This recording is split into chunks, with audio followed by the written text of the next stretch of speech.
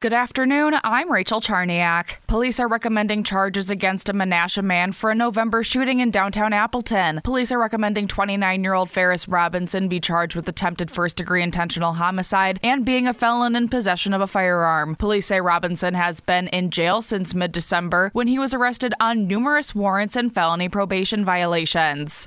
One person is dead following a crash in Green Bay this morning. Police say the single vehicle crash on the Atkinson Drive overpass over Interstate 43 was reported at 5:40 a.m. The road was closed for about 3 hours afterwards. The victim was identified as a 55-year-old man from Howard. His name was not released. The new month brings new rules for massage parlors in Green Bay. Starting yesterday, the city is now requiring all massage parlors to have a license. The new license will require massage parlor owners to detail any history of crime, convictions, or ordinance violation. The new licenses come after a series of investigations last year, including for sexual contact at some parlors in the city.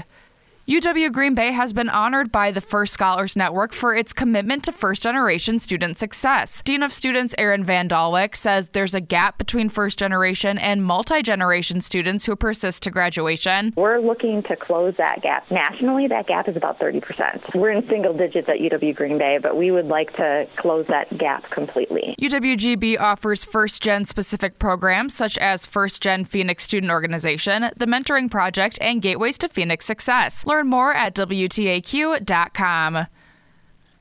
The Bay Beach Wildlife Sanctuary is gearing up for a big event. Frosty Family Fun Night is tomorrow from 4 to 8 p.m. Lori Bankson, curator of animals for the Bay Beach Wildlife Sanctuary. This is some of the only interactions people see with these wild animals. What's amazing is when you talk with people and they say, oh, that's what I have in my backyard. Now I know how to take care of it. Now I know how to help it. The event also includes horse wagon rides, a bonfire with s'mores, and more. Cost is $10 per group. Proceeds benefit the ARPAWS Wildlife Rehabilitation Program.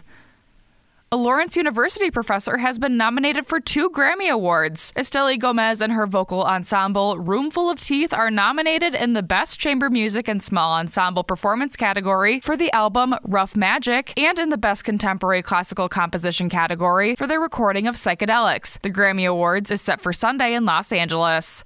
Now here's your Fox 11 weather update. This afternoon, partly sunny, high near 38. Tonight, mostly cloudy with patchy fog developing, low 27. Tomorrow, patchy dense fog in the morning, partly sunny, high 42. On Sunday, partly sunny, high 43. And Monday, a mix of sunny clouds, high 44. From Fox 11, your station for severe weather coverage, I'm Pete Petoniak for News Talk WTAQ. And I'm Rachel Charniak, WTAQ News Talk Sports.